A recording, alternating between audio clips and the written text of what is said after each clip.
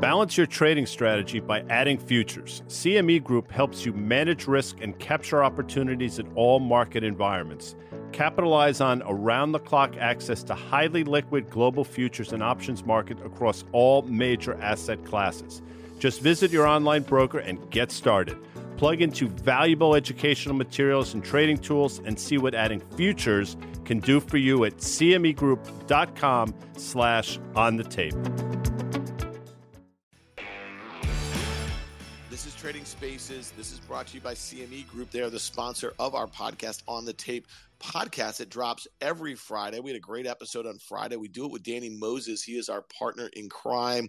He is of The Big Short fame. You probably know him from the movie The Book. Guys never watched it or read it. We had Jeff Mills, who is our friend from Bryn Mawr Trust. He's also a fast money participant. Mills. He was on the show on Friday. So check it out, download it, rate it, review it, share it. Definitely subscribe to it. That's called On the Tape. But hold on a second, Dan. Can I just say one thing? If you're going to rate it, don't bludgeon us. Either give it a good rating or don't bother. Can I do that? No, you can do that. You know what? Maybe if you actually have a funny bludgeoning, we'll read it on the podcast, like the mean tweet sort of thing. So that was Tom Sweeney. That's our friend. He is a Hoya. We were just talking about Georgetown beating Syracuse in hoops down at the Cap Center. Not something they used to do too much when the Syracuse was in the Big East, to be very frank with you. That's actually patently false. That's just all right. Let's get to it, because this is like a really, really interesting market day, guy. Right now, I mean, we were going back and forth about what we're going to talk about on CNBC's Fast Money later today, and this seems obvious. Okay, if you've been in the markets a long time, on a day that literally all morning on Squawk Box they were tracking pre-market whether Apple was trading close to that $3 trillion market cap number. And then during that period of time, Time Magazine came out with their Person of the Year, and it was Elon Musk. And so you put those two things together, the little Apple pre-market bug of $3 trillion, and then you think of the Elon Musk being anointed Times Person of the Year, which is great. It makes sense to me. I got no gripes there.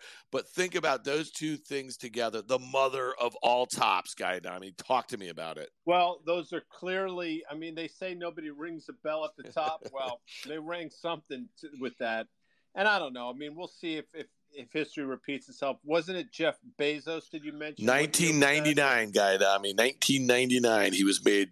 And we all seem to remember what happened in the aftermath of that. So who knows? But I will say, people get so excited about this stuff. I mean, in terms of Apple and $3 trillion, I guess that's a big deal. I would say, think about how long it took them to get to $1 trillion. Think about the speed in which it got from 1 to 2, and now from 2 to 3. I guess at a certain point, it gets easier, right? I mean, it's a math thing, but it's staggering. The speed, especially over the last month or so, the move in Apple, I think it's actually really negative. I mean, it's clearly positive if you own the stock, but I think it speaks to a much bigger problem that's going on. I think that old thing about putting all your eggs in one basket, I don't know where that came from. I don't know who puts eggs in baskets. I think people who are egg farmers put eggs in baskets. I think that's where it came from. Well, maybe, hey, but listen, Guy, but anyway. To your point about it being really negative, I mean, on October 1st, okay, the stock had just suffered, this is Apple, a pretty sharp sell-off. I think the prior high was, 158 or 159, something like that. I can't remember. And then it sold down to $137. Now it's at 180 for all intents and purposes. That's a 30% rise in October, November, and then almost 2 weeks in December, and you do the math on a $3 trillion market cap. And the backdrop of that is that if you look at what's going on in the NASDAQ, the devastation in so many groups, whether it be fintech, whether it be some of these kind of pandemic winners in the SaaS space, or social media. I mean, the list goes on and on and on. It's really bad out there. And then the crowding in Microsoft and Apple, which are now $5.5 trillion or whatever the hell they are, that's really bearish. Yeah, that's my point, right? So, and think about, to your point, just to put a finer point on that, the market cap that Apple's added over the last 2.5, 3 months, it's probably close to, I would imagine, $400 billion or something along those lines. Is that right? More. How many? It's more. More. All right. So how many companies are that size in the first place? And the answer is not a lot. So, it's these these moves, you have to have context for them, and I think it's important to recognize what's going on. I happen to think, and I think you share this view, as people are just getting out of these high growth, high valuation names in droves, I think for whatever reason, they're trying to find safety in the form of Apple and Microsoft, and it's working now. But to your point, and you've said this a number of times, and I've brought it up as well, for the own Apple, don't trade it crowd, and I get it because, as we sit here, if you've just owned it and not traded it, you've done well. But there have been anywhere from 5 or 6 25 to 35% peak to trough declines over the last 5 or 6 years. And again, I'm not suggesting we're on the precipice. I have no idea, but just bear in mind that the stock does go down. Yeah. All right. So I'm going to hit a couple things here real quickly, guys. Let's just kind of breeze through them because, I can't tell you people who. By the way, "Call Me the Breeze" was a great song that J.J. Cale wrote, but obviously made very popular by the great Leonard Skinner. "Call Me the Breeze." Anyway, please. But you digress. You had this really great call as Tesla was approaching its prior all-time high from January. Okay, remember it had that huge run late summer into the fall. We're getting to their Q3 earnings report. The stock closed that day at a new all-time high above 900. You thought it was going to break out. Not only did it break out, it went from like 905 or something straight to its all-time high in a matter of weeks at 1243. Well, here we are, guy. It's at 961. And we've always said that this was going to really be one of the last battles fought in this market right here. If it closed where it is today, this will be the lowest close since that breakout in late October. Okay. And you thought that it was going to come back to 900. If it goes back to 900, now you could say that is like epic technical support there, right? Because, you had that kind of breakout from that prior high. But kind of aren't all bets off at that point, man? Isn't this stock really broken? And when you consider a couple things, the sentiment regarding Elon Musk, but also how much stock he has sold over the last few months, you could say that was kind of adding fuel to the fire here. But this story might be broken for a while. It's interesting. I got so much the vitriol on Twitter is astounding. But you say something. First of all, you say something negative about. You could say something negative about somebody's kids, and they wouldn't care. You say something even remotely negative about Apple, and they come out of the woodwork. And I found it to be the same in Tesla over the last couple of years. And to your point, I was pretty bullish in Tesla for quite some time leading up to earnings, and I said exactly what you said. I said, and then. Subsequently, when the stock was, I think, 1,100 or something, I said, look, I think the stock's going to go back and test the prior all-time high of $900.30, I think. And the nastiness that came on the back of that it's astounding. Well, we're close. So to your point, past resistance becomes support. I think we'll find it in the form of that. But further to your point, if we were to break there, then you have to wonder, what's the next level? And what does it mean not only for Tesla, but what does it mean for Cathie Wood's ARK ETF and things we've talked about, which, by the way, as we've said a number of times, she's brilliant, and her performance over the last 6 years cannot be denied whatsoever. But over the last 4 or 5 months, I think all but 2 of her stocks in that ARK ETF, and at me if I'm wrong, are down 20% or more. Peak to trough. Well, I'll just say this, Tesla is her largest holding in that ETF at 8.5% or so. And the way that she trades in and out of the name, she might really not be doing as well as that 36% year-to-date gain on the stock. So I don't know, some of you guys who follow it, but then the next largest holdings are Roku, Teladoc, Zoom, Coinbase, Unity Software, Spotify, Twilio. I mean, it is a shit show to say that. Did you say Roku? Roku's number 2. No, Roku's number 2. Yeah. No, it's incredible. It's remarkable, actually. And again, I'm not trying to nail Cathie Wood's ARK ETF, but I think it speaks to a much bigger thing. I mean, to me, that's a real market sentiment indicator in terms of the retail trader. And these names are giving it up. Now we're sort of, I guess, we're blinded by the move in the broader market and how strong that's been, and I understand that. But if you look again under the surface, beneath the hood. Under the hood, you'll see that there are a lot of really bad. All right, here's another one, and I know it's just from a sentiment standpoint, it's interesting. Look at AMC; it's down 16% today. Okay, and this stock is basically trading at levels it has not traded at since late May.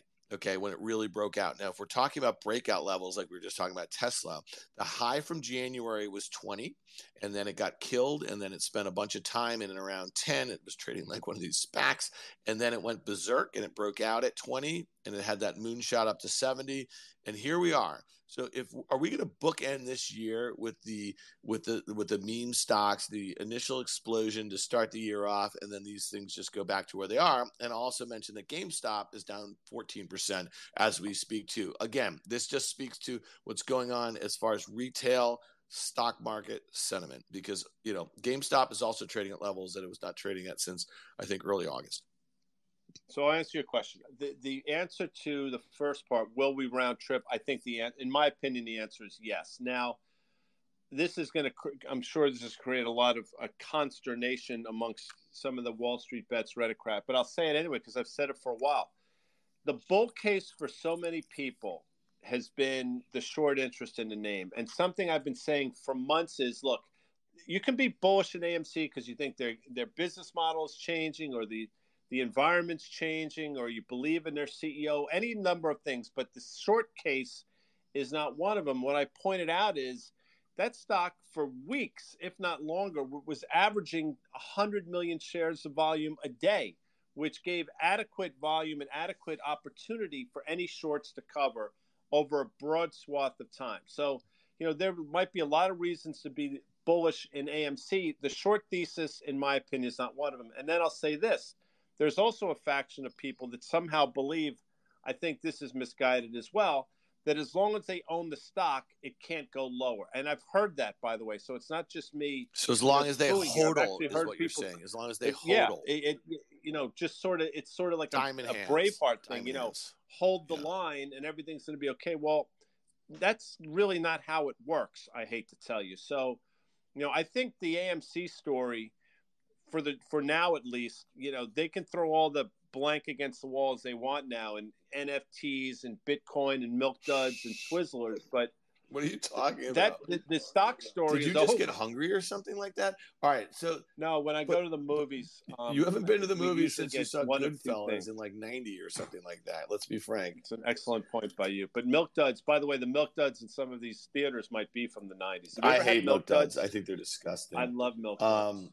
This podcast, in addition to CME, brought to you by Milk. Fair enough. All right, so let's talk crypto here, guy, because right now we're in the throes of a little bit of a sell-off here. Bitcoin in particular traded as high as 69,000, I think, at the start of November. Ethereum traded as high as like 48.60 or so. ETH. These things they're in a little bit of a sell-off. I will tell you that I spent the weekend, I probably spent 5 or 6 hours this weekend listening to some Twitter spaces of the NFT crowd. And I actually find them fascinating, to be very honest with you, because I think these are people that are talking about financial assets that have no experience with financial assets from it, like the way you and I do, right? The way we think about investing or trading or risk management or anything like that. And I'm not criticizing it by any means. I'm actually learning a lot about perceived value and what these, but I will tell you this. I've never seen such universal enthusiasm about a brand new asset class as I have as far as NFTs, and we don't know how they stand the test of time. This year was, again, was kind of bookended by, we started the year in February, you had that Beeple, that sale for $69 million. And then people thought, well, that was it. That was the top. But we saw an explosion of NFTs in all different types of art form, primarily these PFPs. You know what those are, right, Guy? The profile pictures. They're my favorite. I have a few of those in my right. money. But those things are not. I mean, those things are not slowing down. And I guess my point is, let's see what happens if we see some of this negative sentiment about some of these retail-owned things, whether it be meme stocks, SPACs, recent IPOs, NASDAQ in general. If they sell off, what happens, to crypto, because we do see, Bitcoin's down 20,000 from its 69,000 high right now. It's 30%. It's a 30% move. Right. But then the tax thing, guys. So this was the other thing. I spent some time last night on a Twitter Spaces where they had some crypto tax experts talking about it. A lot of these people have no idea. They may have to sell a lot of stuff to raise a lot of cash. And so to pay taxes, literally there was one guy who got on there. You ready for this? And asked a question with these tax people. And he said, what is the government going to do with the taxes I pay on my NFTs? Are they going to invest it in the metaverse? I mean, the fact that this guy or whoever, and this is not representative of the audience, there was a lot of really, really smart people, but like, no, that's not how governments work. They collect taxes and then they build bridges or pay firemen or whatever the hell they do. So I think that was really interesting. So I think there's something going to happen in the not so distant future in crypto. I like to keep dry powder. I like to buy dips in ETH. And I've also bought some NFTs, which I don't feel that great about. In general, I mean, when I say I don't feel great about it, you better be in there for the community. You better be in there for the identity, and you better be buying it with money that you can afford to lose. That's what I'd say about that. All right, Guy, I want to switch gears to something. All right, hold on one sec, real quick, because you brought it up. So just look at Bitcoin for you armchair technicians. I don't know if Helene is here or not, but look where we topped out at in April of this year. I think it was north of 63,000, and then look at the recent high in Bitcoin. I understand it's probably 8% higher than that, but there's a real that you look at that chart and you say, that doesn't look particularly promising. Double top, and then you say, all right, where can we go down to? And I would submit the July low, which you remember well, of about 31. Did it even break 30,000? 29-ish, right 29-ish. Right around 30,000. So just that to me is something worth watching. Guy, back it to is you. sitting right on its 200-day moving average, which I think is really interesting. Those hodlers better start hodling. Well, the one thing I'll just tell you is that the relative strength of ETH versus Bitcoin is one of the things I find most interesting. If it can hold up, if Ethereum or if Bitcoin really is in the throes of, let's say, a 50% peak to trough decline, then that will be really interesting. All right, let's go to something that's near and dear. Ranger hockey. I'm glad you finally. So what I wanted to go to is because Jamie Dimon spent a lot of time over the last few years basically shit talking Bitcoin here. I will tell you this though. Look at this JP Morgan chart. Draw a line from the January 2nd or 3rd low of this year, okay? And that Amanda will do that on our trading and then space. literally just make a trend line and attach it to the September low and then get to this cluster in November here in December. The stock is below that uptrend, and it is below its 200-day moving average. And it really feels like it's got 150 written all over it. Now, to me, this is a function of what yields, Guy. We have that 10-year at 142, and I know we're not supposed to look at the 10-year. We're supposed to look at the 2-year at 63, but you do that 210 spread. What do you get, Guy? You can do that math. It's like 78.5-ish or something like that. It's flattening. Good or bad for banks? Okay, because everyone's focused on net interest margins and rising yields. The 10-year cannot get out of its own way here, and there's some funky stuff going on right now. Give it to me.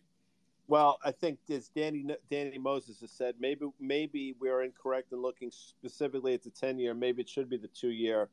But I don't want to change horses mid-race, as they say. I'm going to be steadfast in my belief that I get it. I mean, 10-year yields, to your point, have gone nowhere now for months. I mean, they've vacillated, but they're basically, if you go back and look at where we were and where we are now, here we are, exactly the same level. I don't understand for the life of me what the 10-year yield's looking at. I mean, I think I can get it. Maybe there's a growth scare going on. But to your point about banks, yeah, you're right. They haven't traded particularly well. So now you're looking for a level that JP Morgan can trade down to. And I would submit, because I just like saying that prior all-time high back in January of 2020 before things went pear-shaped, I think JP Morgan traded up to about 139 or something in January of that year. That's your support. And, people say there's no shot of it getting back down there. Yeah, there is. There's a good shot, especially if the 210s continues to flatten out. And then quickly, because I know you want to move on, but one of the banks that I can't get over how horribly it trades. I think you know the answer to this. That would be letter C, which is now trading $60. I think it traded down below 60 today. The 52-week low is 57 and change. I mean, that is remarkable how poorly Citi trades. Yeah, I guess there's some exposure to Evergrande there. I want to do two things. There's a friend of mine, Keith Grossman, who I've gotten to know over the last few months, who I'm a huge fan of, and he is the president of Time. I got to sit down with him and Packy McCormick, as you like to say, at Zeta Live last month, and we talked about that's my friend David Steinberg's company. No. Well, here's the thing. I'd love Keith to come up so we could talk about what's going on with Elon Musk being named a Time Person of the Year. I'm going to see Keith tonight. They have a little event over at the NASDAQ that I'm going to be popping by. But I wanted to before Keith gets up, I wanted to make one comment about the JP Morgan and the banks and yields and stuff like that. Guy, I'm telling you, I feel it in my stones and my plums, as the kids say here. Wait a second. I've never heard that. I don't know what kid you're talking about. The 10-year is really telling you that the Fed has just gotten this thing. They have gotten all turned around, man. The fact that they pulled. Oh, but hold on a second. Before you start waxing poetic about the geniuses that are the Fed. Read that Kevin Ward. I read it. You sent it to me. I don't like the title. Yeah. I don't know who his editor is because it's not the main reason. The Fed is not the main reason for inflation. Okay. The main reason for inflation right now is a black swan event called C-19 that no one saw coming here, and no one knew what the hell was going to happen here. The Fed did what they were supposed to do back in February, March of 2020. The problem is they kept their pedal in the metal for too long. Why the hell were they buying $120 billion worth of bonds, at one point after they saved this or that? I'm telling you, the story of next year is going to be going from basically issues with, it's not going to be an issue of demand. It's going to be an issue of oversupply. That's my personal opinion. That's what I think the 10-year reflects here. I think the story of next year is going to be like, wait a minute, what did we do with those trillions of dollars? Why did we keep doing it? And the Fed dropped transitory probably at the exact high of inflation. Yeah, you know what? Too bad. Okay. I mean, freaking All right, bad. 2 things. So Keith is up here. I'd love our audience to hear from Keith a little bit. 2 topics here. And I was just saying that I spent a lot of time over the weekend listening to a lot of great spaces on NFTs, but then we were also talking about Elon Musk being named to Person of the Year. Keith is a long-time publisher. He worked at Bloomberg for years. He worked at Wired magazine back in the day. He's a genius young man. He's not even that young, but he's helming time right now. He's pushed really hard into NFTs. He's done a lot of interesting stuff. I actually bought one of the NFTs in his timepieces. Go check out Timepieces. They have this artist in residence, the Nyla collection, which is super cool. Keith, are you here? Because hold on, before Keith speaks, I just would like to say Al Stewart has 2 great songs: "Year of the Cat," which is a great song, and "Time Passages." Back there to you go. All right, Keith, let's hear from you, man. You guys just named Elon Musk Person of the Year. Where does that fit as far as your psyche about things in general? Because he's obviously this massive cultural figure. He's not just the CEO of an electric vehicle company. He's the CEO of a space company. He's a CEO of a flamethrower company. He's seemed to have captivated, the imagination of everyone on this planet. So sorry, I almost got rugged there. So first off, I am like a 98-year-old Jewish man in a much younger body. Mazel tov, my people say. Thank you. And Guy, as Guy knows, Dan, I was telling Guy the other day in the DM that I've watched him and followed him for so many years. I'm such a fan of his, and so thank you for having me up on stage. So yeah, Elon was named Person of the Year this morning. I mean, it's not. The one thing people forget is everyone thinks it's an award and it's an acknowledgement, right? It's the person who's had the most impact on society. And when you look at, everything that he's done over the past year, whether it's been, his work with SpaceX, whether it's been, his work on Tesla, I think that you see, like, here's an individual who has just had an incredible amount of influence. And Edward Felsenthal, our editor-in-chief, I thought wrote it so eloquently, where he said, for creating solutions to an existential crisis, for embodying the possibilities and the perils of the age of tech titans, for driving society's most daring and disruptive transformations, Elon Musk is our 2021 Person of the Year.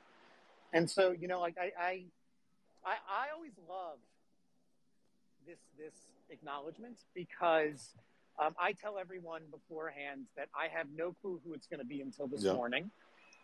Nobody believes me, including my wife. But I always take that position, because if everyone likes it, then I take credit for it. And if everyone doesn't like it, I blame Edward.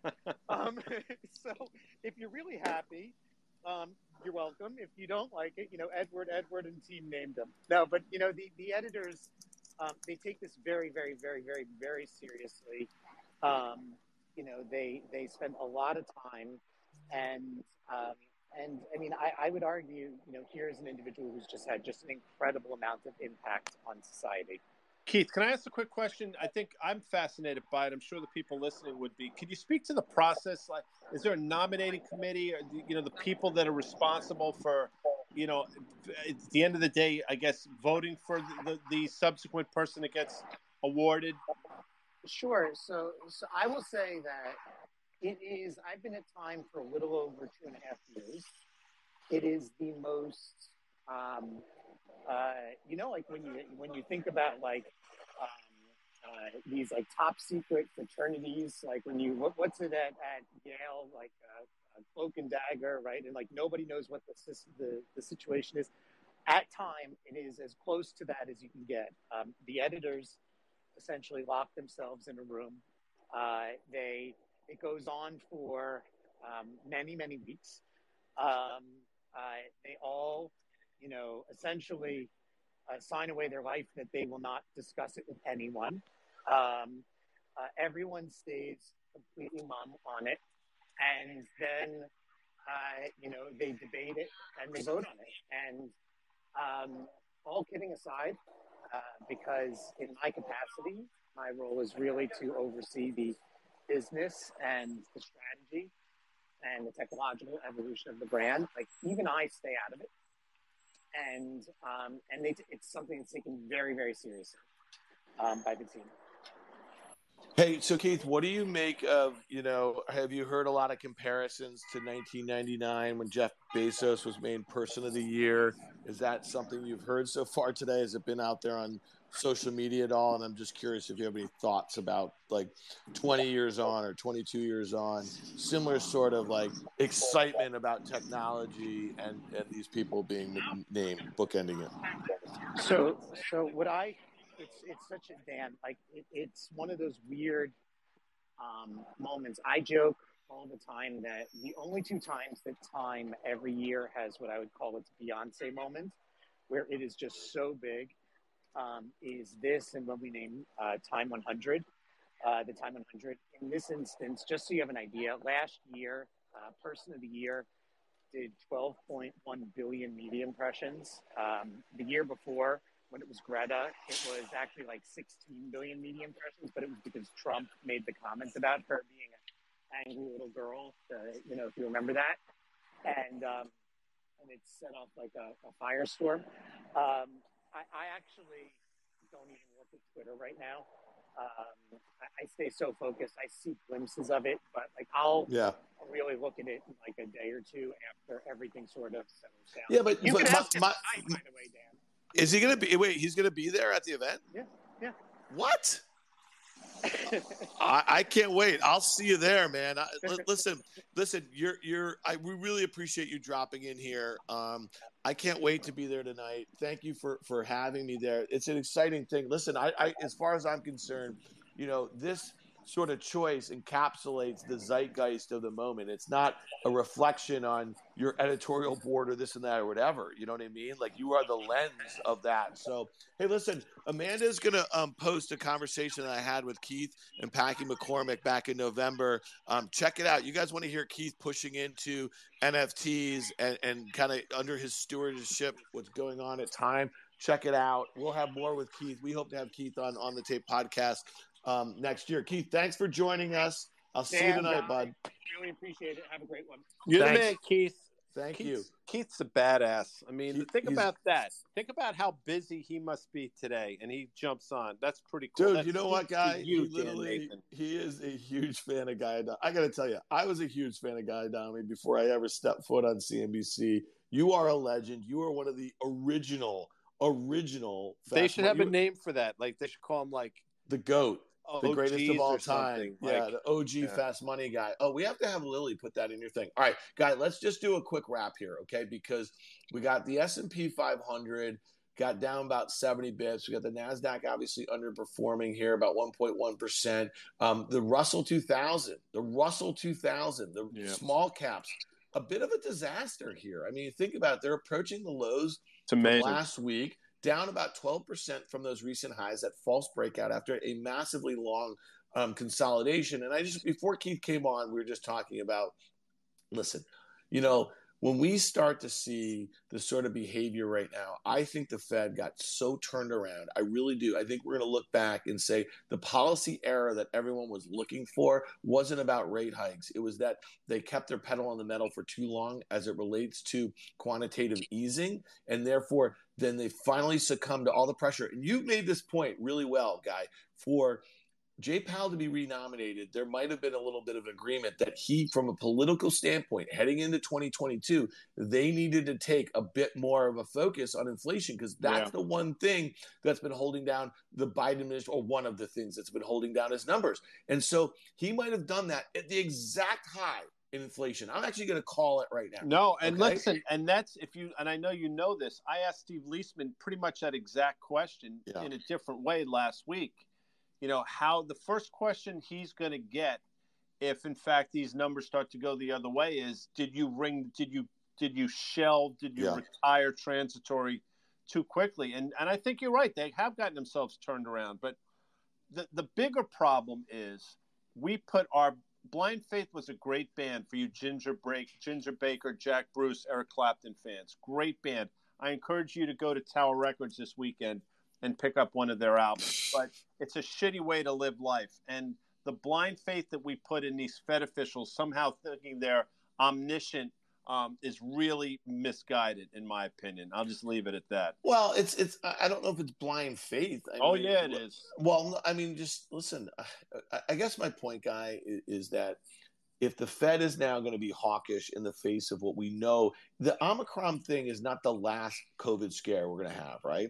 And so what I say is the market didn't really seem to mind. It went down 6%, and there was also at the time where the Fed just kind of all of a sudden got hawkish in the face of something that they usually get really dovish about, right? So if they're going to start getting more aggressive into a slowing economy, right, with interest rates at all-time lows, because you can do the math. If we have a 6.8% inflation print and we have Fed funds basically near zero. Oh yeah, right? I know how that works. Real rates. Right. I mean, it's crazy. Right. So I guess my point is, and this goes back to a tweet that David Rosenberg had back in, I want to say a month ago, and I got to find this really quickly. It was right before he came on our podcast, Dan Nathan. That's right. And he was talking about the last couple of times inflations were at these sorts of highs, the Fed did the exact wrong thing in a way. And here's the tweet. This is from November 11th.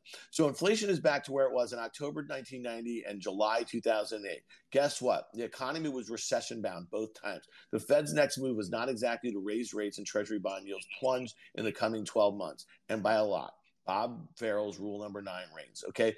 That's really fast. I think Rosie's going to be right here. I think the Fed, not only did they stay too long and help kind of add fuel to the fire on inflation, given the bottlenecks and all the supply chain disruptions, but now what they've done is they've opened themselves up to really put our economy in a recession. Yeah. And it just seems really goofy to me. So good luck, because that's the one thing the stock market's going to absolutely hate. Usually you say good luck, people. That's usually good luck, people. But if you think, by the way, and I know you don't think this, but if you think I even have an friggin' iota of sympathy for those dipshits, think again. I got you, dog. All right. Well, listen, this week we're going to talk about all of it on the tape. I should be Fed chair. Can I tell you something? Maybe that's what I'll do. That would be scary. I'll get Keith Grossman to throw my name in the hat. Why would it be scary? Would you still come on the podcast? Hell yeah, I would. Yeah, you would. All right. Well, that's Danny would love that. And those two cats with the two first names, Vinny Daniels and Porter Collins. I love those guys too. We got to have them back on the podcast. All right, this week on the podcast we have Scott Wapner of the Halftime Report fame. Yes, he is coming on with us. We're also going to have Brady Cobb, who's been on the podcast a bunch. He is a cannabis baller, as Guy Adami would say. He's going to be joining Danny Moses. They're going to be launching a new podcast on Risk Reversal Media. We got a ton of shit coming out. We're also launching OK Computer in a couple of weeks or over the next week. So look for that content. It's all going to start out in the On the Tape feed. So please subscribe to it, rate it, review it, share it, all that sort of stuff. Tune into these. These recordings go into the On the Tape feed. So definitely check that out if you came into here late. Yeah, they What do. else you got? And no, I got a couple things. For you New York Giant fans out there, if you're of the belief that the Giants should somehow trade these 2 first-round picks, which as it stands right now are going to be number 5 and 7, I think, to Seattle for Russell Wilson, just turn in your fandom hat now. That would be a disaster, 1. And number 2, Evan Ingram has the football IQ of my daughter Lily, who, by the way, I love to death, but she couldn't tell you what a guard is from a defensive tackle. So, and he's just brutal. It's brutal. They're drafting it for their drafts of the last decade have just been an abomination. So, aside from being Fed chair, I'm going to be head of scouting and drafting for the New York Giants. All right, and just to kind of finish that kind of sports talk off a little bit, Danny Moses on the podcast, he went 1-1 this week, which is kind of shocking. So what is he now, guys? Like 19-3, 20-3. And just so you guys know, in our group chat last night, after he and I went 1-1, I was trying to goat him. I wanted to take the Green Bay Packers minus 11.5 over the hapless Chicago Bears, and he wouldn't do it. I wanted to go for a big number, and he wouldn't do it. And it looked like the Bears were going to cover at the half, but that went pear-shaped. All right, listen, Guy, thank you. Thanks, everyone, for joining us. This is Trading Spaces brought to you by CME Got to Group. thank Keith Grossman. I mean, come on. We got to thank Keith Grossman. Check out the conversation I had with Keith and PMAC. Thanks to our friend Tom Sweeney for jumping on here, giving us a little on the man on the street about the Army-Navy game with an exciting ending on Saturday. We'll check you guys all back here at 1 o'clock. Guy and I will be on CNBC's Fast Money at 5 o'clock. Check us out in the podcast stores. Thank you, everyone. Later.